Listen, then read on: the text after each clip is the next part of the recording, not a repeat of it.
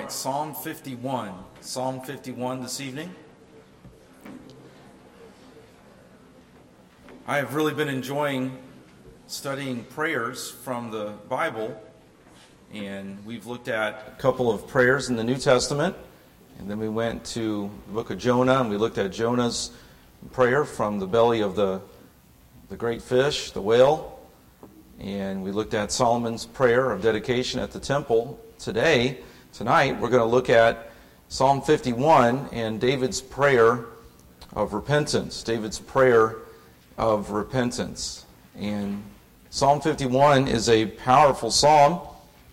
We know the background, and you can read a little bit about that, even in the subtitle at the top there. I would imagine your Bible has the subtitle, has the little bit of explanation there at the top. And we read there that this is in the context of when Nathan the prophet came to David and said, "Thou art the man."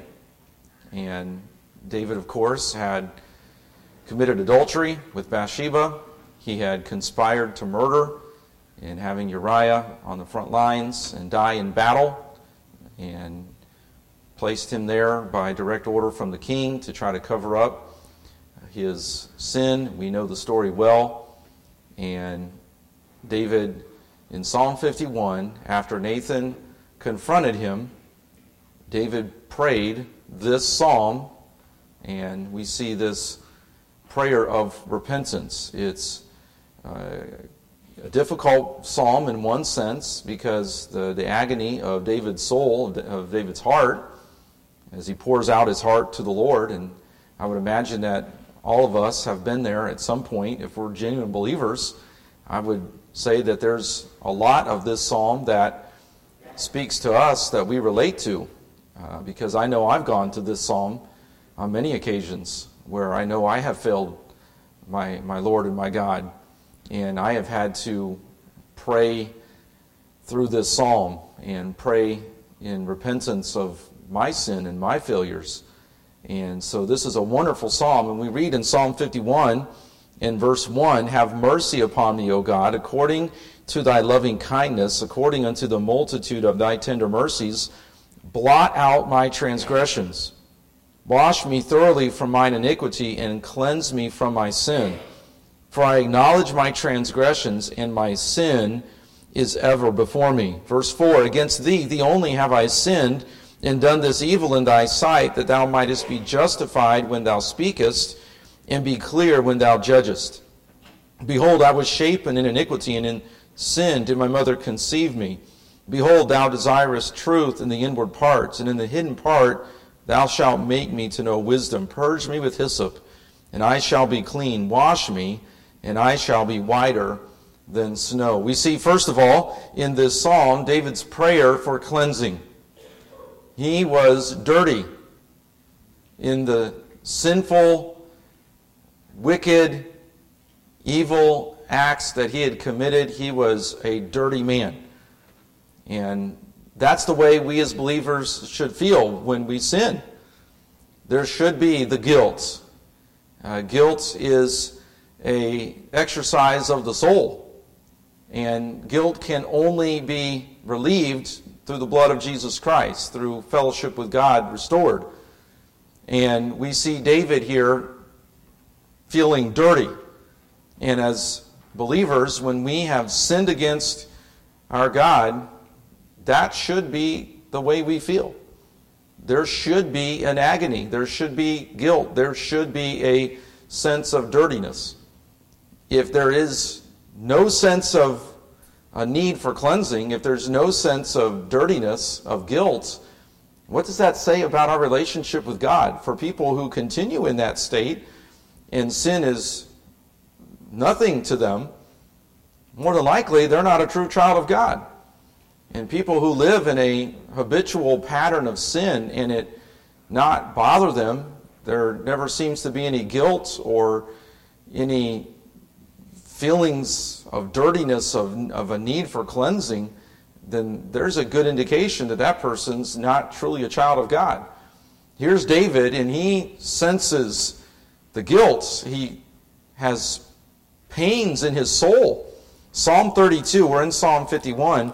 Psalm 32 is another psalm parallel to Psalm 51, where we see how sin affects the believer's spirit, their soul, their inward man. Blessed is he whose transgression is forgiven, whose sin is covered. Blessed is the man unto whom the Lord imputeth not iniquity, in whose spirit there is no guile. When I kept silence, my bones waxed old through my roaring all the day long. For day and night thy hand was heavy upon me. My moisture is turned into the drought of summer. Those are descriptive words of a believer who is not right with God. And if there is no sense of a roaring of the bones on the inside, of a lack of moisture, if there's no sense of heaviness, if there's not the guilt of sin, then there's a question about whether that person truly knows the Lord, if they're truly a child of God. In a parent-to-child relationship, I would imagine, whether by experience as a child or whether as a parent, we've understood those feelings of a broken fellowship, a broken relationship. And sometimes it's our child gets picked up from school, we pick them up from school, or they get home from school, and there's something wrong. There's a guilt, there's a silence, there's something that we know is not right. And we know maybe they got in trouble at school. And if they are the guilty party, or if they've been a part of that, and there's the 20 questions, and then there's the phone call from the teacher or the principal, or the note that was written in the student's planner, the agenda, and then there has to be all of that worked out. And there's those confessions that have to take place, the apologies, the true repentance, and those things have to be fixed. And then maybe it has something to do with a issue at home between mom and dad, between siblings. And those things have to be made right. And sometimes as parents, we have to help our children understand the wrong by taking them, in a sense, and showing them their sin. I don't mean this in a mean way, but when we were training our dog, when I was little, my dad would take the dog when it would mess in the house and rub its nose in the you-know-what to teach the dog to not do its business in the house. Okay? Now, I don't mean that we treat our children that way, okay? But it's important sometimes for us as parents to show our kids their sin. It's not easy. It's hard. It's one of the most painful things to do as a parent. But to sit down with your child and to explain to them from the Word of God how they have violated God's law. And I have said it 100 times to my kids and even to students that I've had to deal with, young people. I love you. God loves you. But here's what God's Word says. And it is hard sometimes.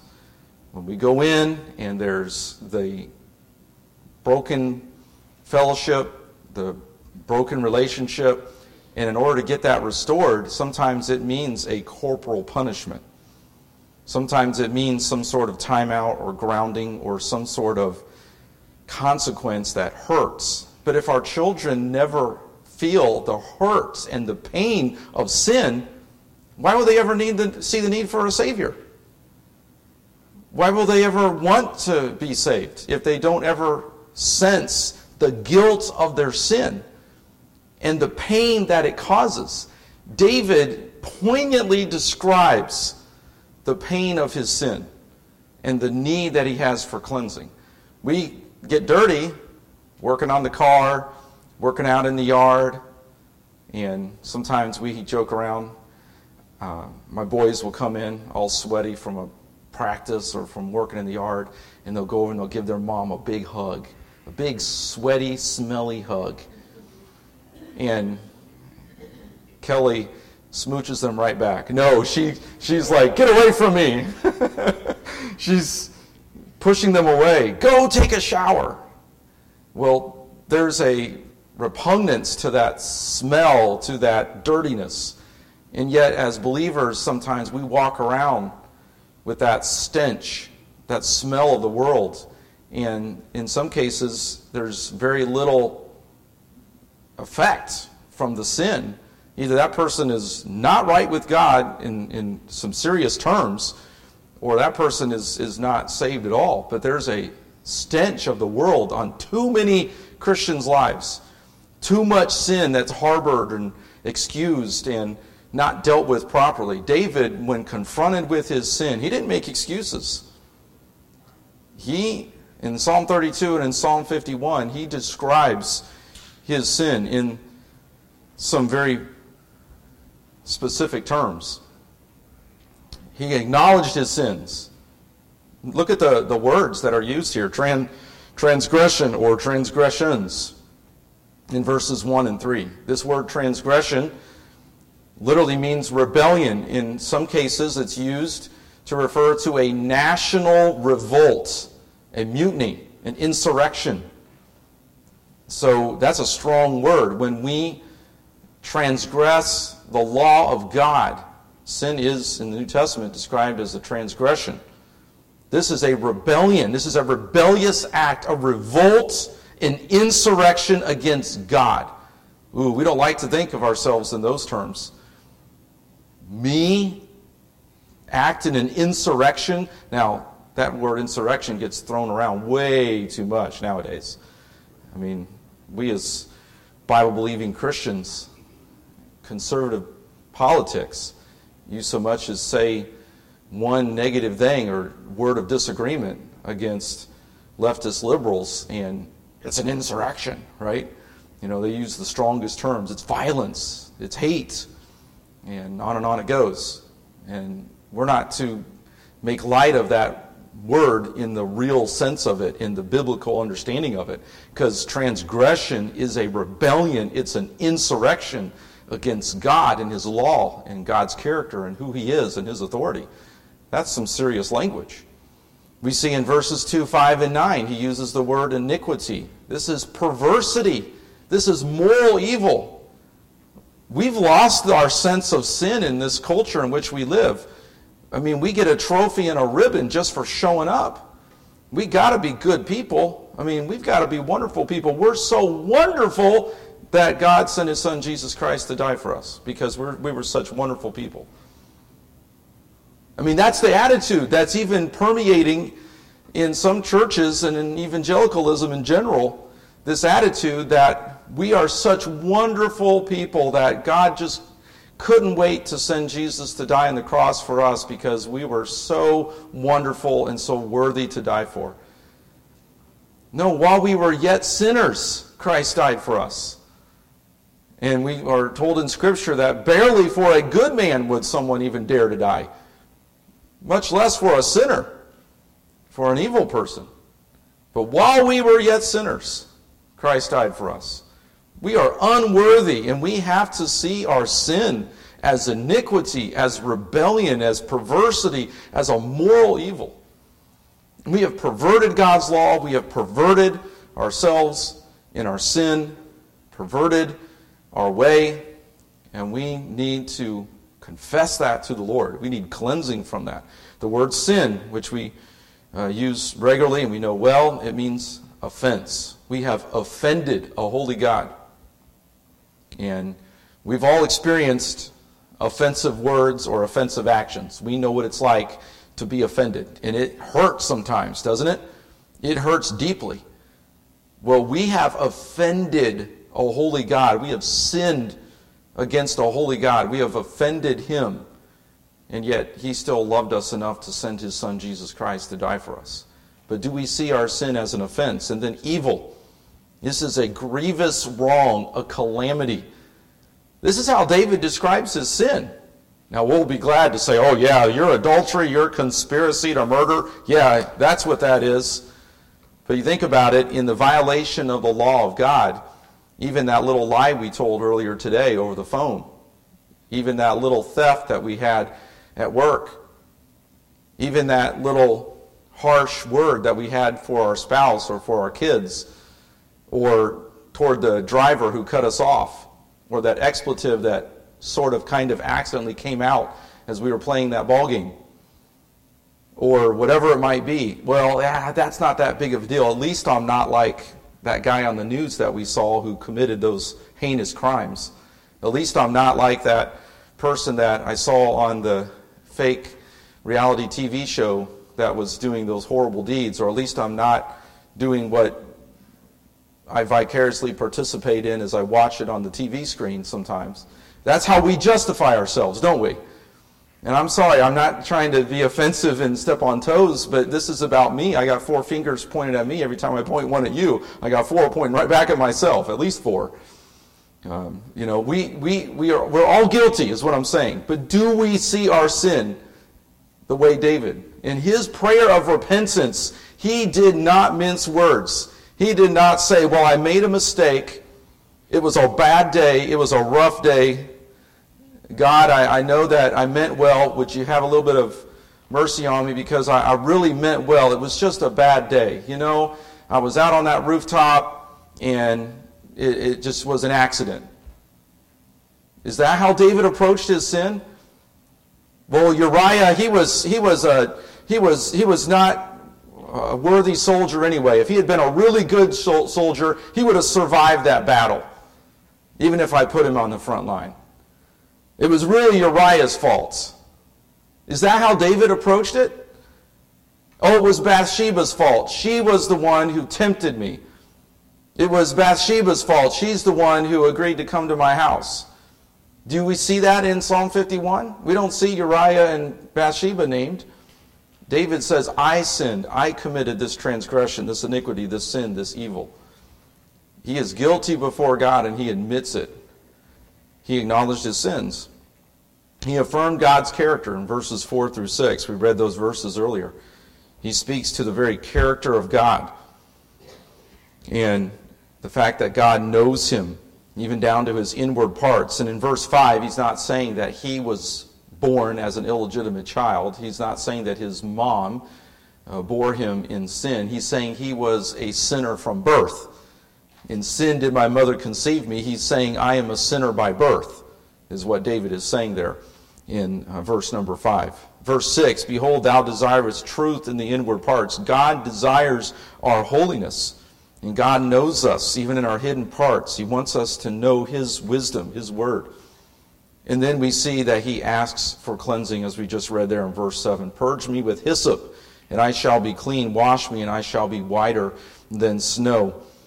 Hyssop was a leafy plant that was used in the sacrificial system of the Mosaic Law. It was used for sprinkling blood or sprinkling water in the various sacrifices. So by using the word hyssop, he's symbolizing cleansing and forgiveness. So then we see also that David longed for restoration. He confesses his sin very clearly, very openly. He sees his sin the way God sees it. He despises it. He loathes his sin. He calls it what it is. He's ashamed of his sin. He's guilty before God, and he confesses his sin in repentance.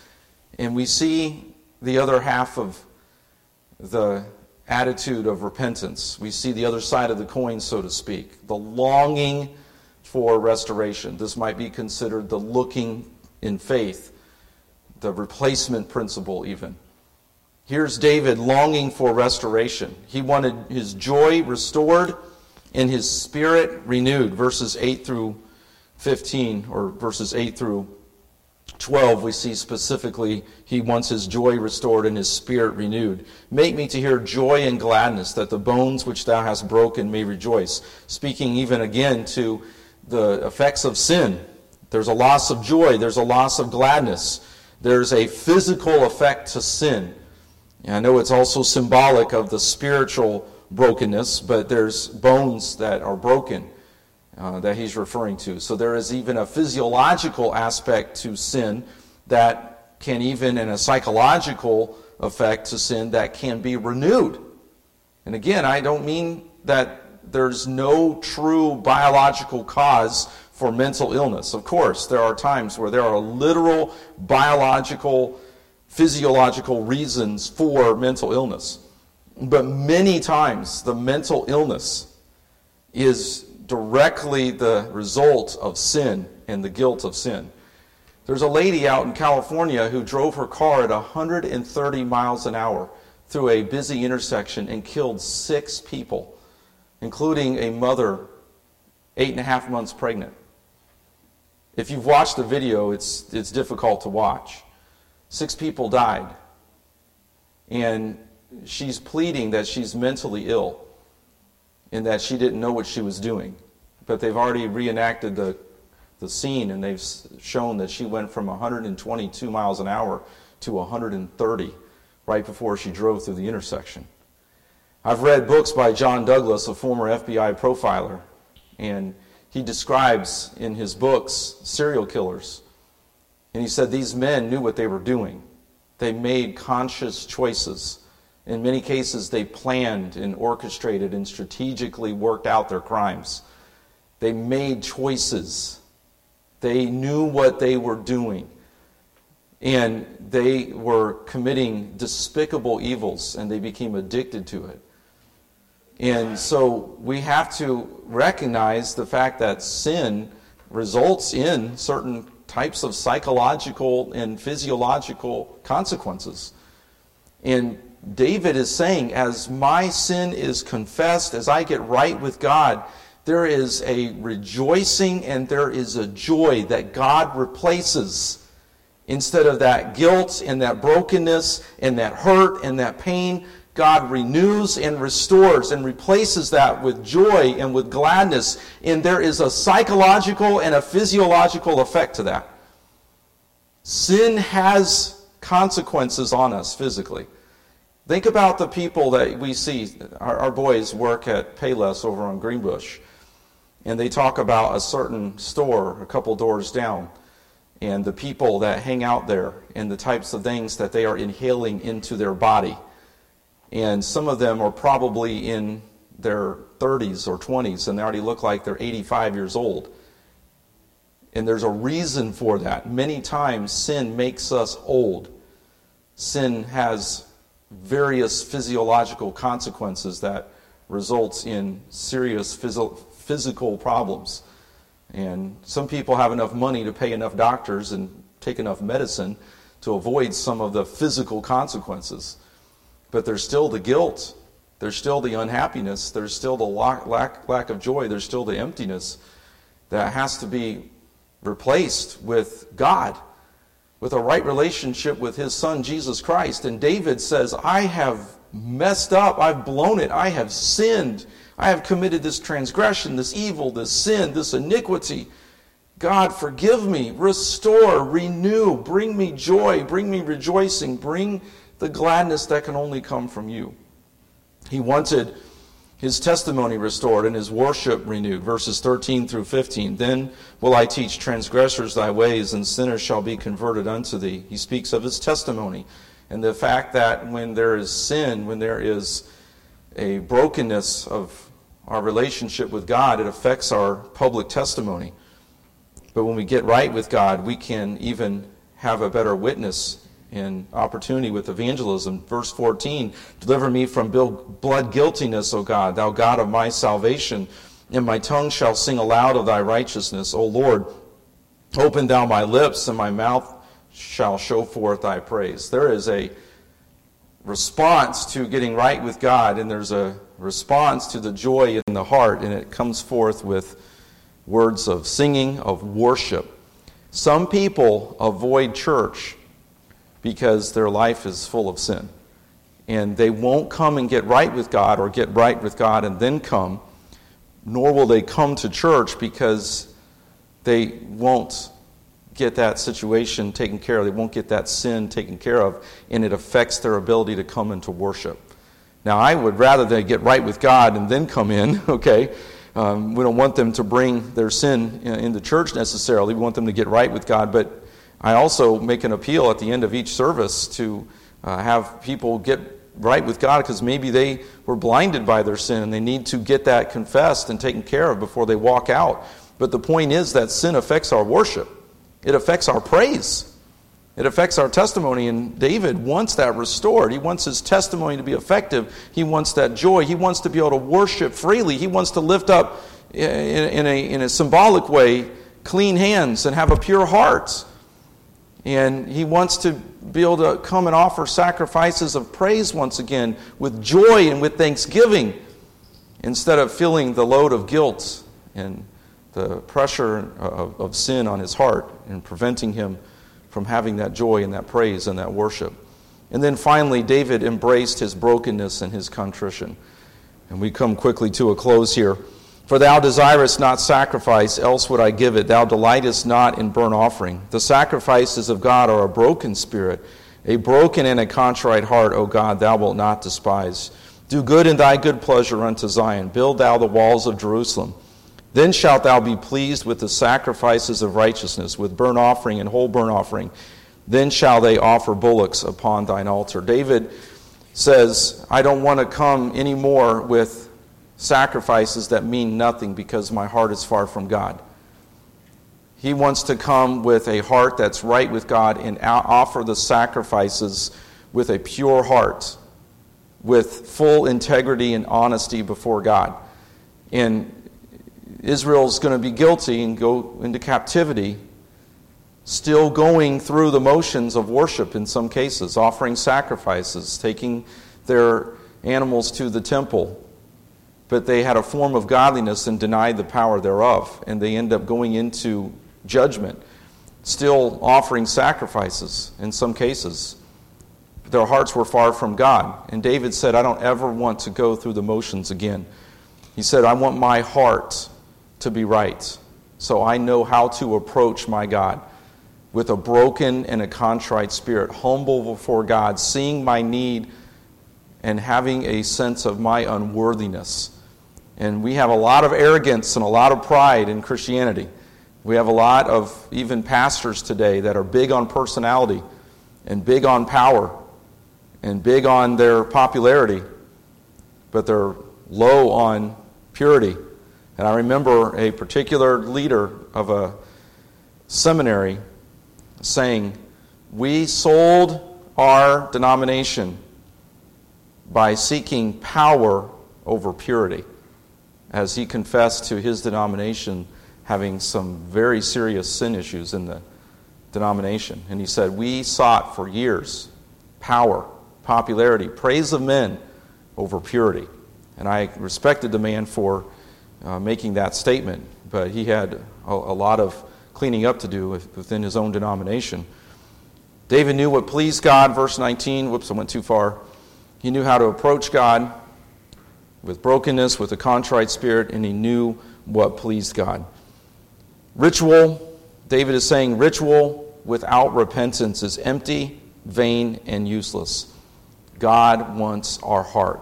And David, from this time forward, he never wants to repeat those sins. He wants to constantly and consistently come before God with a whole heart, a heart that is right with God.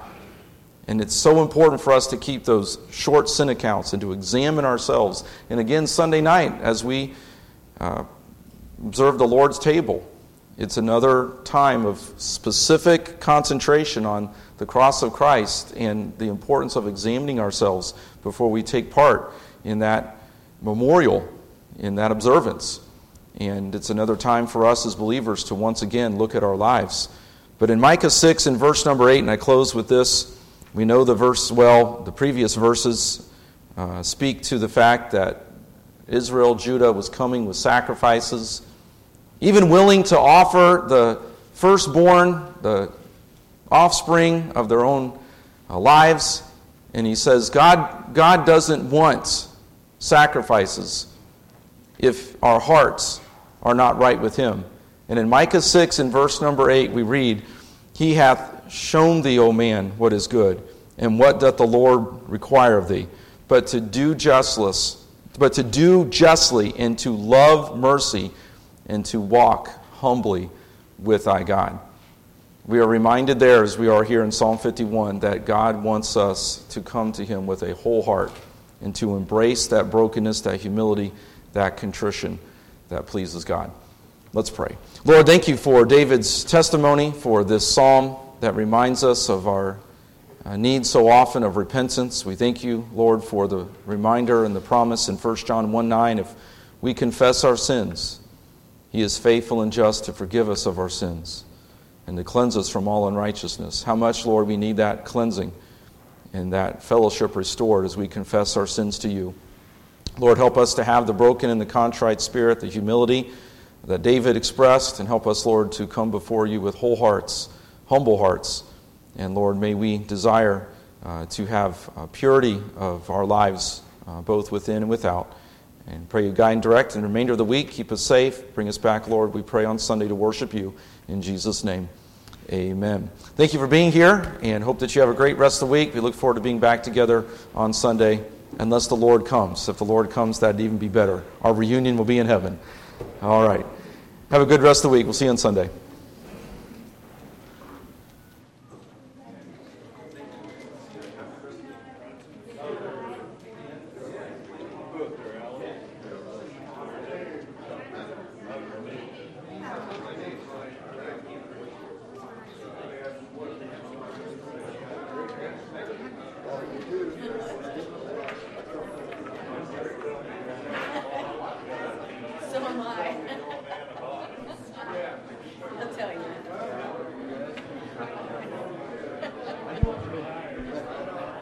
Attention everyone, there's choir practice as well.